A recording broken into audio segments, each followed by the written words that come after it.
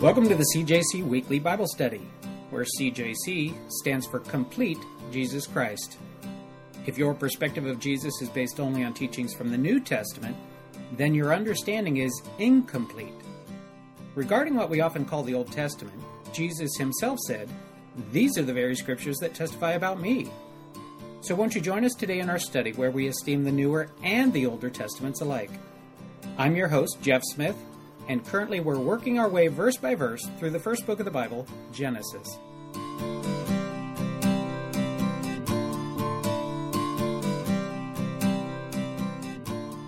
All right, Genesis chapter 34. We are starting a new chapter.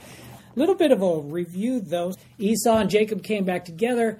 Esau said to Jacob, "Okay, I love you, brother. It's good to see you. How about you follow me, and I'll take you down to where I'm living. It's down here on the east side of the Jordan River down in Seir." And you remember Jacob was like, "Thank you very much, but the kids are kind of weak. The animals are kind of weak. If we push them too hard, it's not going to work out well. You go ahead and go." And the brother says, "Well, let me leave some men with you to take care of you, and make sure that you get down there safely." But the problem was he wasn't going where God had promised, where God had called Jacob to return to, which was the other side of the Jordan River, the promised land. So Jacob, very politely said, "You go ahead, we'll catch up with you." And we don't know if he actually never intended to or if he changed his mind, but for whatever reason, he never does, that we have record of in the book of Genesis. He never does go down to where his brother is in Seir and live there or anything like that. So his brother leaves, and then verses 18 and 19 of what we looked at last week, the end of chapter 33, says this: "Then Jacob came safely to the city of Shechem, which is in the land of Canaan, when he came from Padan Aram, and he pitched his head before the city." This is his first entrance into the promised land again on his return trip. And the first city that's mentioned, or the first village, if you will, that's the first place he comes to, is Shechem. Verse 19, "And he bought the parcel of land where he had pitched his tent from the children of Hamor, Shechem's father." So we've got a couple characters that were introduced to us in verse 19. Hamor, and then he's got some kids apparently, also listed there as children of Hamor as Shechem, a young man or a man named Shechem. So we've got a person named Shechem and we've got a place named Shechem. And that's going to be important as we move on into the study that we have prepared for today. I do, however, want to tell you that this is a hard chapter. I don't like this chapter. I don't like the things that happen in this chapter. You ever have maybe a family that you care a lot about and you hope the best for, and then you find out the tragedy happens in their life, and you feel the blow with them almost when you hear about the tragedy that happens. Or you hear about a family and, they've got some kids and you're hoping the best for those kids, and maybe the kids make some bad choices and it just doesn't turn out well for them. I mean, this chapter's got a little bit of all of that. Here's another thing as well with this chapter. One of the things to notice, nobody is praying for God's direction. Nobody is asking God to lead and guide them. There's no mention of anybody seeking God's direction. God is not even mentioned in the chapter. I mean, it's true in the book of Esther. God's name is not mentioned in the book of Esther, but at least the people in there are making good choices. Here, God's name isn't mentioned, and they're not making good choices. It's a rough chapter, and we'll find that as we go. Most of you, I'm going to guess all of you in here, are familiar with the story, Jesus' parable of the prodigal son in Luke chapter 15. The parable of the prodigal son, you'll recall, is, as Jesus tells it, is basically a son growing up. His dad's wealthy, and the son's not content to stay at home. The son decides, wow, there's places I want to see, and there's things I want to do, and there's a life for me out there that I want to go and see what that's all about. And you remember how the story goes. He takes great wealth with him. He takes off and he goes to see what the city life's all about. And he kind of finds out the hard way, after losing everything that was entrusted to him, that the grass isn't always greener on the other side of the fence. This story is kind of like that. This story is almost like the parable of the prodigal daughter in some ways. I mean, because it starts off kind of the same. You've got a daughter, and she's from a wealthy family, and she decides, you know what, I'm not content here. I want to go see what life is like over there. And so she goes and finds out the hard way the grass is not always greener on the other side of the fence, and she loses what's most precious in her life. Somebody mind reading verse 1, please, nice and loud. "Now Dinah, the daughter of Leah, had borne to Jacob, went out to visit the woman of the land." Excellent. Thank you, Mike. So here's Dinah. You remember Dinah? We haven't heard about Dinah for quite a while now. The last time we heard about Dinah was over in chapter 30. Chapter 30 was the mention of her birth. In fact, if you want to turn over there to chapter 30 to give a little picture of who Dinah is, chapter 30, verses 19 through 21. Then Leah conceived again and bore Jacob a sixth son. Remember Leah, she's the wife that Jacob wasn't interested in acquiring. But she's the one that seems to be having the most kids. So then Leah conceived again and bore Jacob a sixth son. And Leah said, God has endowed me with a good endowment. Now my husband will dwell with me because I have borne him 6 sons. So she called his name Zebulun. And after she bears this 6th son, all right, she gets the record. She wins. She has the most children to her. She's the wife with the most kids. Verse 21, afterward she bore a daughter and called her name Dinah. This is the only named daughter to Jacob. We don't find any other girls that are named. We don't know if Dinah had any other sisters. There's one place that does suggest that because it's used in the plural that maybe she does have a sister. But if so, we don't know the names of anybody else, if there are even any others. So this is, for all intents and purposes, perhaps the only daughter born to Jacob. All right? So moving back to Genesis chapter 34, verse 1, where we started, Dinah, the daughter of Leah, whom she had borne to Jacob, went out to see the daughters of the land. Went out to see the daughters of the land. That phrase, the daughters of the land. Doesn't sound good. It doesn't sound good, does it? You're exactly right. The last time this phrase was used, these Hebrew words in this order, the daughters of the land was used, it was when Rebekah, all right, Jacob's mom, went to Isaac, Jacob's dad, and said, I can't stand Esau's wives. He went out and married the daughters of the land. I can't have that happen for Jacob. Remember that? And that was the whole reason that Jacob got a one-way bus ticket to Padan Aram for 20 years. All right?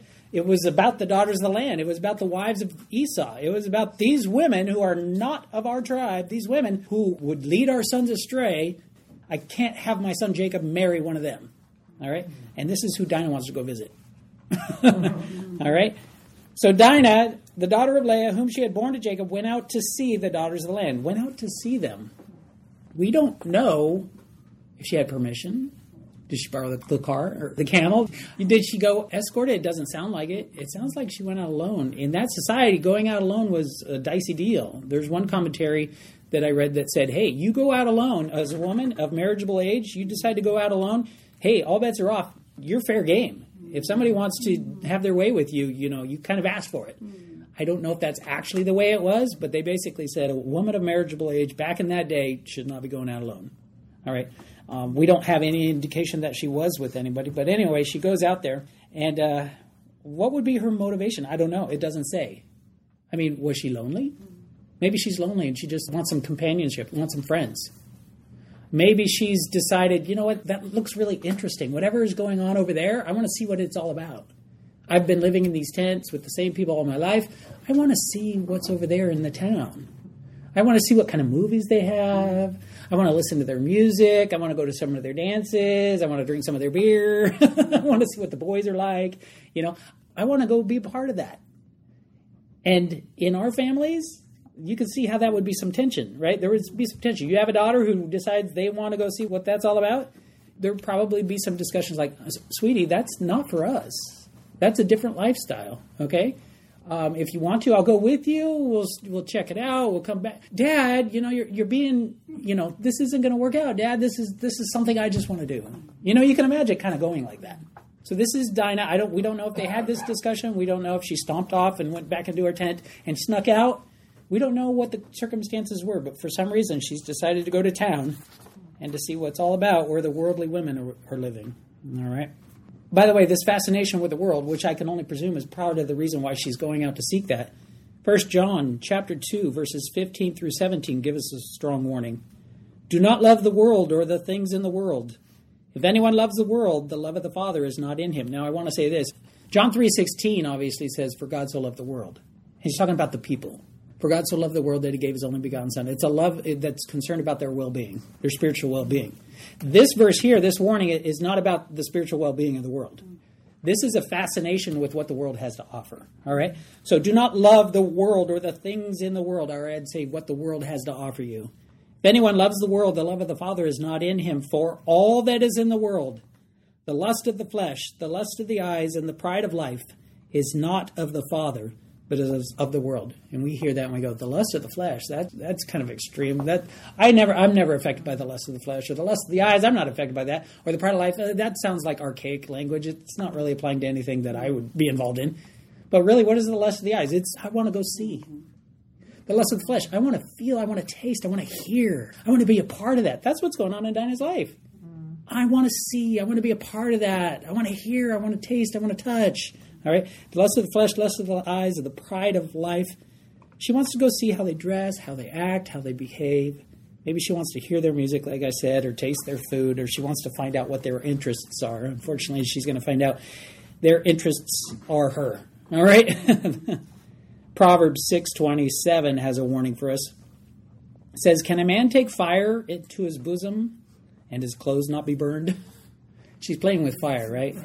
Dinah's playing with fire here. Your seat of application, your first one that you'll see on those blank pieces of paper there. If you play with fire, don't be surprised when you get burned.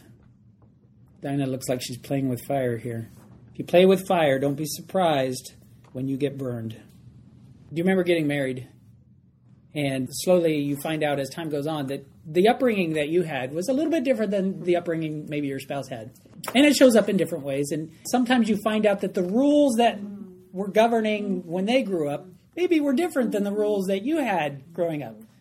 And you thought maybe everybody was on the same page, and then you find out there's some areas that I guess we need to work out because, you know, your rules were different than my rules, and it can show up in child raising as well. And show itself in things like this. The expectation of chores. You know, maybe one person grows up in a family where there weren't many chores, and another person grows up in a family where you contribute. You get involved, you do your chores. Or maybe it was in the standards of what a clean room looks like. All right? Or maybe it has to do with hygiene. Maybe it shows up in expectations as to ear piercing or tattoos or dating or curfew, what constitutes modesty. Talking on the phone, how long you get to talk on the phone, or what time of day, or who you get to talk to on the phone. Is that a guy? Is that a girl? You know, those kinds of things. Movies, what's appropriate for a child to go see. Maybe one person was raised with, oh, yeah, that's going to be fine. The other one's like, I'm a little uncomfortable with that. Or the material, the subject material of books that your children maybe are allowed to read. Maybe having to do with going out alone or dating. It could be that in this situation here with Dinah, you'll remember that Rachel, which was one generation before, she actually was tending her father's sheep. She was out alone. And the generation before that was Rebecca, who went to draw water from the well alone. Maybe one family's like, you know what, she could go out alone. That's how I'm raised, that the girls can go out alone. It's no big deal. I mean, what are the chances that something bad's going to happen? And maybe the other parent, I'm not really comfortable with it. It's going to be okay. Let her go. Yeah, but she's my only daughter. Don't worry about it. You know, you can see that maybe different ways of being raised could have played a part. We don't know. We're speculating a little bit here. But Proverbs 14:12 says this, there is a way that seems right to a man, but in the end it leads to, what's the rest of that? Do you guys know the rest of that one? Yeah, death. Yeah. We're not going to see death, at least not in today's part of the study. But you get the point of that. It's that sometimes we feel like it's going to be okay, and it turns out not to be. There's a way that seems right to a man. In the end, it leads to death. Proverbs 3:6 also says this, in all your ways acknowledge him, and he will direct your paths. One of our favorite verses, right? Proverbs 3:5-6, trust in the Lord with all your heart, and lean not on your own understanding. And then the sixth verse, in all your ways acknowledge him, and he will direct your paths. I wish this chapter had somebody acknowledging their ways to God, so that he will direct your paths. If somebody would have prayed, dear God, maybe Dinah, dear God, should I go to town? And God say, no, it's not a good idea. You know, that would have been nice. We could have avoided what's about to happen here. Verse 2, somebody mind reading verse 2.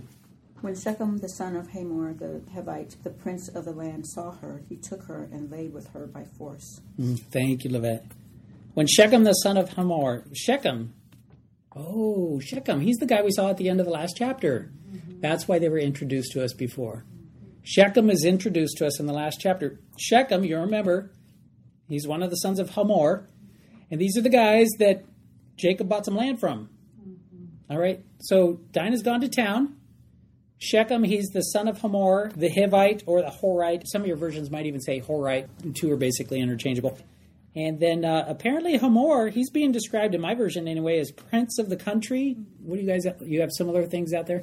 Prince of the land. Prince of the land, all right. So here Hamor, obviously he's a ruler. There you go. He's an important guy in the community, in this community where Dinah has gone to, all right. So it sounds like he's got some prestige, some wealth. The word here that's used to define prince or ruler is actually a word that maybe in our modern way of thinking, maybe he's a mayor or a county supervisor, something like that. He's well connected. He's probably got some means, and we'll find out as the story goes. Yeah, there's wealth. He's wealthy. Hamor is the son of a wealthy guy who's important in the city. The son of a wealthy guy who's important in the city. You can imagine how spoiled maybe Hamor is. When you have lots of money, sometimes you feel like you can just take whatever you want.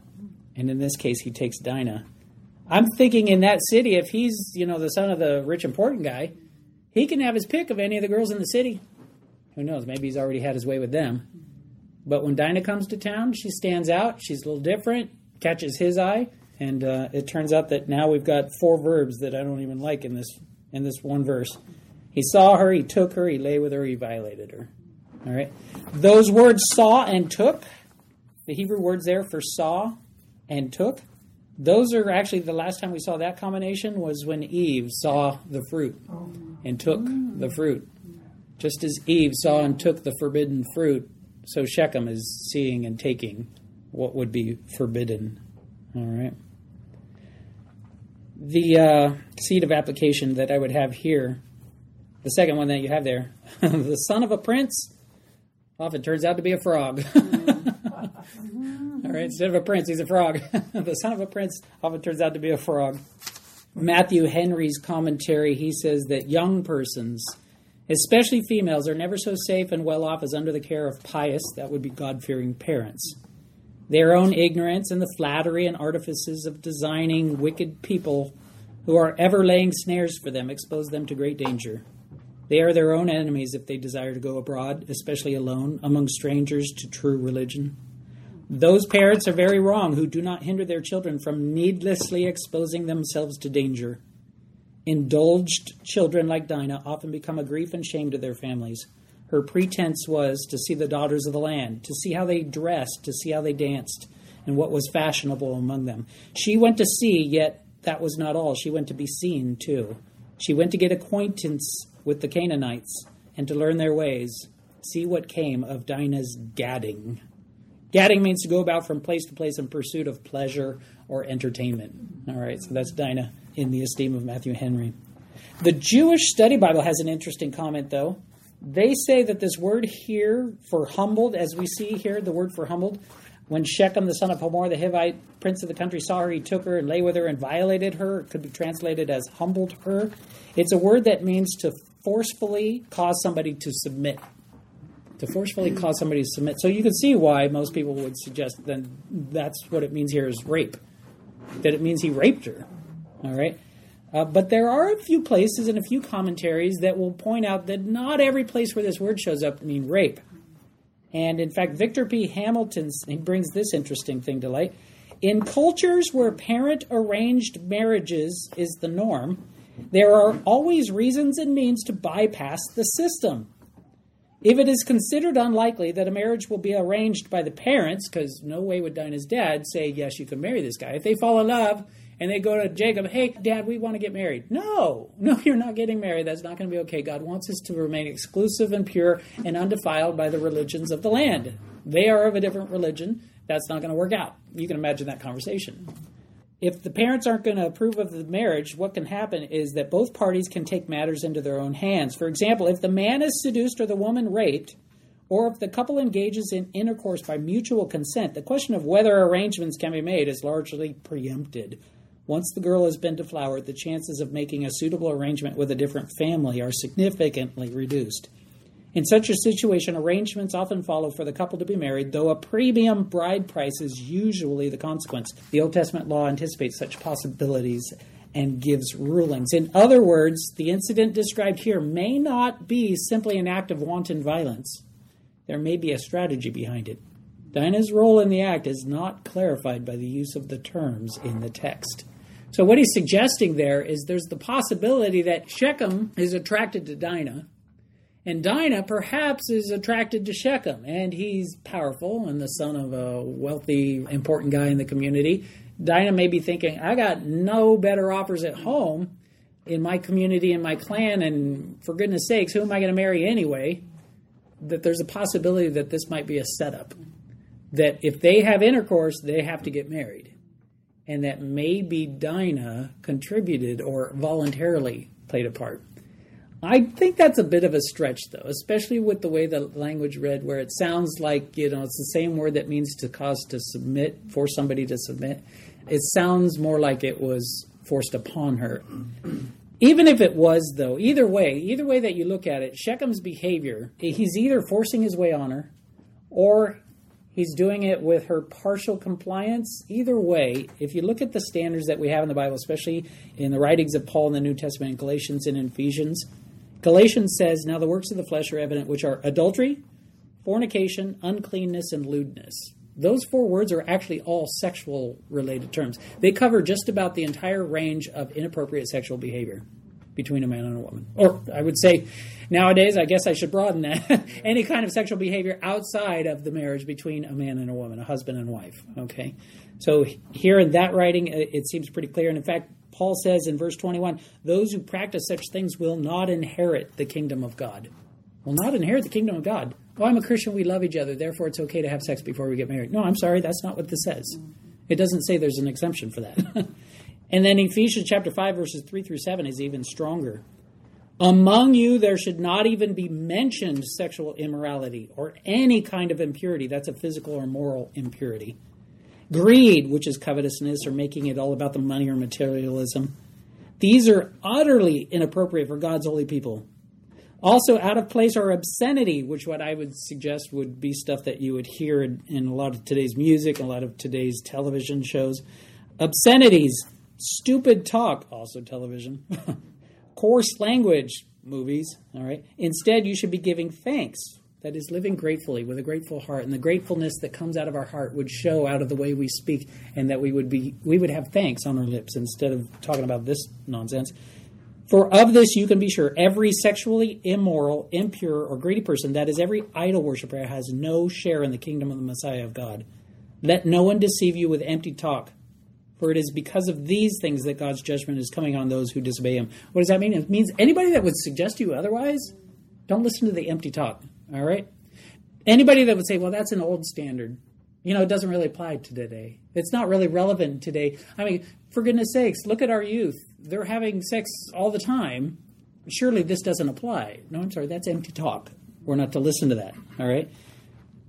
Let no one deceive you with empty talk, for it is because of these things that God's judgment is coming on those who disobey him, so don't become partakers with them. And then the next one, 1 Thessalonians 4:3, real short sentence. But this is the will of God. You want to know the will of God? A lot of people say, I want to know the will of God. I'm a Christian. I want to know God's will. 1 Thessalonians 4:3 says, for this is the will of God, your sanctification, that you should abstain from sexual immorality. There you go. There's God's will. Abstain from sexual immorality. So what I would have there for your seat of application for the next one is God's will is that you should enjoy sex, but abstain from sexual immorality. And just in a nutshell, that means sexual behavior, sexual manners of speaking, sexual jesting, all right, messing around sexually, sexual-themed movies and stuff like that. That's all inappropriate. The only kind of sex that God sanctions is the sex between a man and a woman, husband and wife. The Bible is clear on that. That's the only sexual relationship where sex is to be endorsed by God. All the other stuff is not endorsed, all right? God's will is that you should enjoy sex, but abstain from sexual immorality. And in case anybody has a tendency to think, well, that means I just need to be approved, or, that means the way that I was raised, to be fearful of all sex is the way that it is. No. If you need a scriptural reference for that, look at the Song of Solomon, okay? There's plenty there to go on. Sex is created by God to be enjoyable. Enjoy it, but within the confines of husband and wife, all right? Chapter 34, verse 3. Somebody mind reading that one, please. His soul was strongly attracted to Dinah, the daughter of Jacob, and he loved the young woman, and he spoke kindly to the young woman. Yeah, excellent. Thank you, Mike. He loved the young woman, and he spoke kindly to the young woman. So he had his way with her physically. Now he's trying to get his way verbally, all right? He already accomplished what he wanted to accomplish physically, but it sounds like he wants a lasting relationship. Maybe, I don't know, is she going to be his trophy bride? I don't know what he's looking for, but it sounds like he's fallen in love with her. Something about her strongly attracts him. That word for strongly attracted there, that's actually the same phrase that's used in Genesis 2:24, where God says that a man will leave his father and mother and be joined to his wife. that joined, that word for joined is the same word we have here where Shechem is strongly attracted to Dinah. And we think, oh, good. Then there's something that can be redeemed here. And yeah, we're halfway there. The sexual immorality part was not the way God wants it to be done. He wants us to love one another. He wants the man to be joined, to be strongly attracted to his wife. But, they started off wrong. So hopefully it gets redeemed. We'll have to keep reading and see if it does. All right? Somebody might read verse 4. So Shechem spoke to his father Hamor, saying, "Give me this young woman as a wife." Excellent. Thank you, Gabriella. Get me this young woman as a wife. There's two things I want to point out here. The word for get right there, some of your versions might have take. Take this woman for my wife. Get this girl for my wife. That word take is the same word that was used of what he's already done to Dinah. In one of those 4 words, he took her.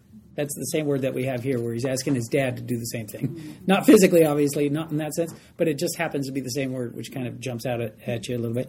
And then here he calls her, my version says young woman, Gabriella read her version says young woman. The word there is basically a word for girl.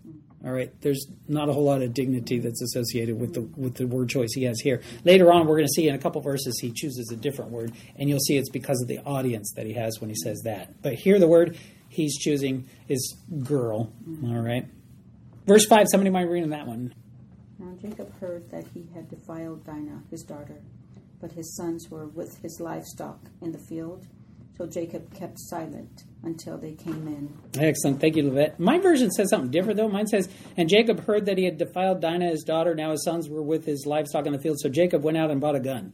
Yours doesn't say that? No, I'm sorry. That's not what it says. You can imagine a father being a little incensed about what he had just heard about his daughter. And how he heard, we don't know. We don't know if somebody came with the rumor and said, hey, by the way, I got some bad news for you or something like that. We don't know. We don't know how he found out, but he did.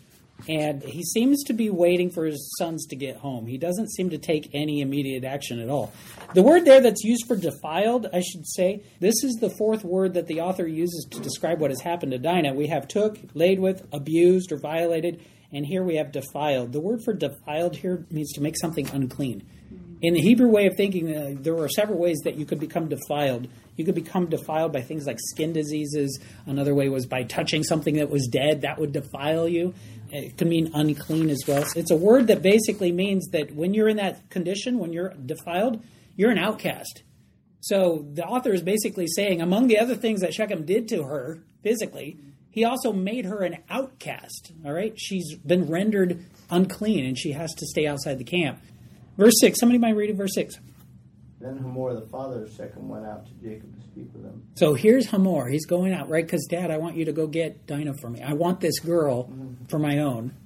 And the marriages were arranged. So that's why the son is petitioning the dad to go speak with Dinah's dad. All right? So he's got to put together a presentation, right? He's got to have a pitch that, what are you going to say? You're going to walk in there and you're going to say, hey, my son that just raped your daughter, they need to get married, so let's talk finances or something like that. He's got to pitch it just right. So Hamor is going out there to talk to Jacob. By the way, Hamor's name means ass. It means donkey, which is kind of interesting, but just throwing that in there. So Hamor, all right, the donkey, the father of Shechem, is going out to speak to Jacob. And then verse 7, somebody might read that one. Now Jacob's sons had come in from the field as soon as they heard what had happened. They were filled with grief and fury because Shechem had done a disgraceful thing in Israel by lying with Jacob's daughter, a thing that should not be done. Excellent. Thank you, Mike. Some of the words I want to draw to your attention here. Here the brothers come in, right? Dinah's brothers. Dinah's brothers are coming back in from the field when they heard this, right? It's not really clear in the Hebrew whether they heard first and then came in, or whether they came in and heard. So a lot of your translation committees kind of have to make a choice in the wording that they choose. But just realize it could be one or the other, the way that the Hebrew actually is arranged. It could mean they heard it while they were out in the field and they came home. Or it could mean that they came home and then they heard the rumor as to what happened. All right.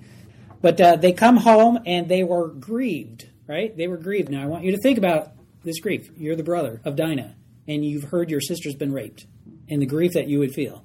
It's the same word that's being used to describe the way that God felt when he looked down upon the earth and saw the wickedness just before the flood.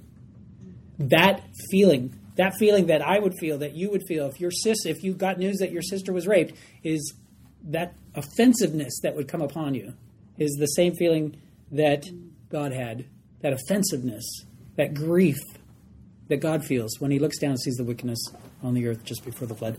And then you see there they were very angry, right? The first time that these words or this combination, this Hebrew phrase was used is actually chapter 4, verse 5. And you're going to recognize the context when I read it. But he did not respect Cain and his offering, and Cain was very angry. And you know how that ended.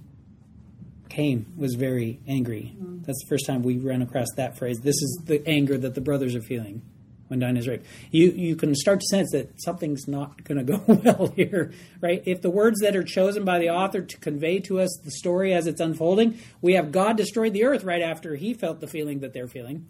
And Cain killed his brother right after he felt the way that the brothers are feeling right here.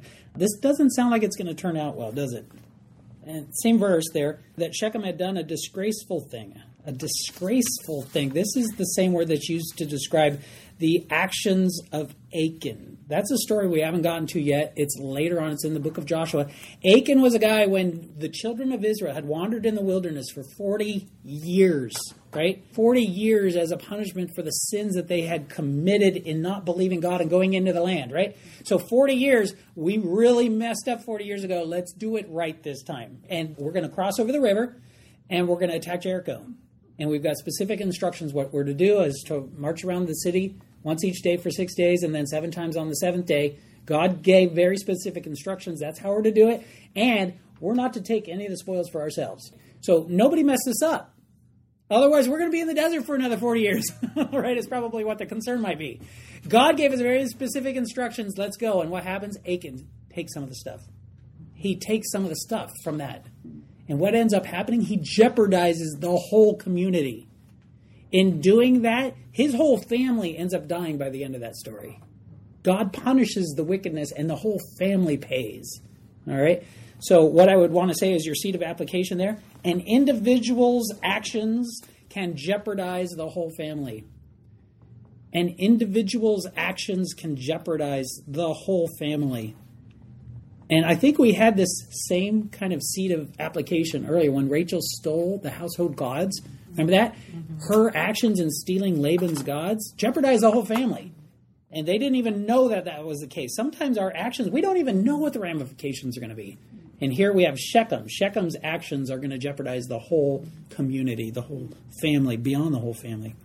Reverend F.B. Myers says this: how many religious parents have made the same mistake? They first encamp near the world, pitching their tent doors in that direction. Then they buy a parcel of land, and finally their children contract alliances that end in shame and disaster. Verse 8, somebody mind reading that one? But Hamor spoke with them, saying, the soul of my son Shechem longs for your daughter. Please give her to him as a wife. Wait a minute. It doesn't say, hi, my name is Hamor, and I'm very sorry for what my son did. Did he know? Right? It doesn't say that. How about, I'm sorry to pay a visit under these circumstances. How about verse 9? What does that one say? Maybe he's going to apologize over there. And make marriages with us. Give your daughters to us and take our daughters to yourself. Wait a minute. So he's not apologizing for his son or the behaviors. Okay, that's kind of strange. So he's saying, basically, give your daughter to my son as wife. So it kind of sounds like he's got this entitled attitude, right? I don't know if that comes with being rich or not. And then verse 9, he says, make marriages with us, give your daughters to us, take our daughters to yourselves. Do you know what the word assimilated means? Somebody give me a definition of assimilated. Blend in. To blend in, right. To blend in or to absorb. Right? He is saying to Jacob, how about you take your family and you just absorb into the community? By the way, in verse 9, where it has daughters in the plural, suggesting maybe she's got some sisters, or maybe he's just assuming that there are other sisters. But he's proposing that God's special people just be blended in, just be absorbed into the world. How do you suppose God would feel about that? How do you suppose Jacob feels about that? Jacob knows that God has a special promise upon his family, and that what Hamor is suggesting can never happen, right? If Jacob's going to be obedient to God, this can't happen. Hamor is petitioning, suggesting that something happened, that God is saying, no, bless you. So if you got the world on one hand saying, do this, do this, do this, and you got God on the other hand saying, don't do that, which one are we responsible to listen to? To God. So when God would say something that in your life that would call upon you to behave in a way that's different than what the world would propose, you got to go with God. You got to obey God. All right. So it's being proposed. Something's being proposed that if you're going to obey God, just can't happen. Verse 10. Somebody might read that one. Thus you shall live with us, and the land shall be open before you. Live and trade in it, and acquire property in it. And acquire property in it. That's not an accident that phrase is used by Hamor. Why? Because Jacob's already spent a good portion of money on a piece of property bought from this family. So when Hamor is saying this, he's saying, hey, you got that piece of land. We sold you that piece of land. We'll give you even more. You want to buy more land? We'll sell you some more land. All right, we'll work things out. But in this whole speech of Hamor, which ends in this verse here, in verse 10, we don't hear an apology. We don't hear a confession of wrongdoing. We don't hear sympathy. We don't have a suggestion that maybe Shechem's going to be disciplined. The Preacher's Outline Study Bible Old Testament commentary says this: there was no sense whatsoever of sin, shame, guilt, regret, sorrow, wrongdoing, or judgment to come. Immoral behavior, sex and sexual pleasure outside of marriage was accepted as normal behavior. People have become insensitive to the wrong of immorality, to sex outside of marriage. In fact, many have lost all conscience, all sense and feeling of sin and wrongdoing. And then Proverbs 17:15, this passage reminds me of Proverbs 17:15, because here we have Hamor doing what? He's kind of justifying what his son did. He's watering it down, dismissing, glossing it over. Proverbs 17:15 says, he who justifies the wicked, which is what Hamor is doing for his son, and he who condemns the just, both of them alike are an abomination to the Lord. Verse 11, then Shechem said to her father and her brothers. Now Shechem's there. Shechem apparently came with Dad. Shechem's now speaking up. Dad said, you know what? Your family, our family, let's bring all these families together. Let's bring the whole community together. Let's absorb you into the families. Everybody can be absorbed into the community of the city of Shechem, the village of Shechem. Shechem himself, he's saying, I'm just interested in the girl, right? He says, let me find favor in your eyes, and whatever you say to me, I will give. He doesn't show any interest in his father's plans for intertribal marriages. He is concerned only for himself, is what the UBS Handbook for Old Testament says. And then the next verse, ask me ever so much dowry and gift, and I will give according to what you say to me, but give me the young woman as a wife. Ask me so much. That literally means pile on me your request. Tell me whatever it is that you want. We got the resources to cover it. Ask for the sky. We'll give it to you. All right? And then he calls her a young woman. It's a different Hebrew phrase. Remember he called her a girl when he said to Dad, go get me that girl. Here he's using a phrase that's translated as maiden. It's because of the audience. He's among her family. So he uses a word with more dignity. But we saw his heart earlier in the way that he was talking to Dad about her behind the family's back. No regret, no remorse, and they're negotiating from a position, we don't realize it yet till we get to verse 26. They have Dinah at their place. Dinah seems to be held captive during this negotiation. And they're basically saying, hey, give us what we want, without having to say, and we've got your daughter back at home. Proverbs chapter 30, verse 12 says this, there is a generation that is pure in its own eyes, yet is not washed from its filthiness. Here we see in Shechem, it seems like behavior that is filthy and wicked is acceptable as normal. Seed of application, if you play with fire, don't be surprised when you get burned. That's the first one we had. The second one was, the son of a prince often turns out to be a frog. The third one, God's will is that you should enjoy sex but abstain from sexual immorality. And the fourth one, an individual's actions can jeopardize the whole family. Let's close in prayer. Heavenly Father, we thank you. We look at this situation and we go, oh, this is the family through whom you plan to do things? And they make big mistakes and they come up upon big obstacles. And Lord, the stage is set, Lord, for bad things to happen. And it feels ominous where we're at right now. God, we look at this and we know how you accomplished your will despite these obstacles, these choices, these bad situations. And we can't help but feel that maybe you can do something in our lives too. We thank you, God, that you can accomplish your will despite our failings and despite the tragedies that befall us. In Jesus' name, amen. All right, you guys have a good week. To be continued. Dun, dun, dun.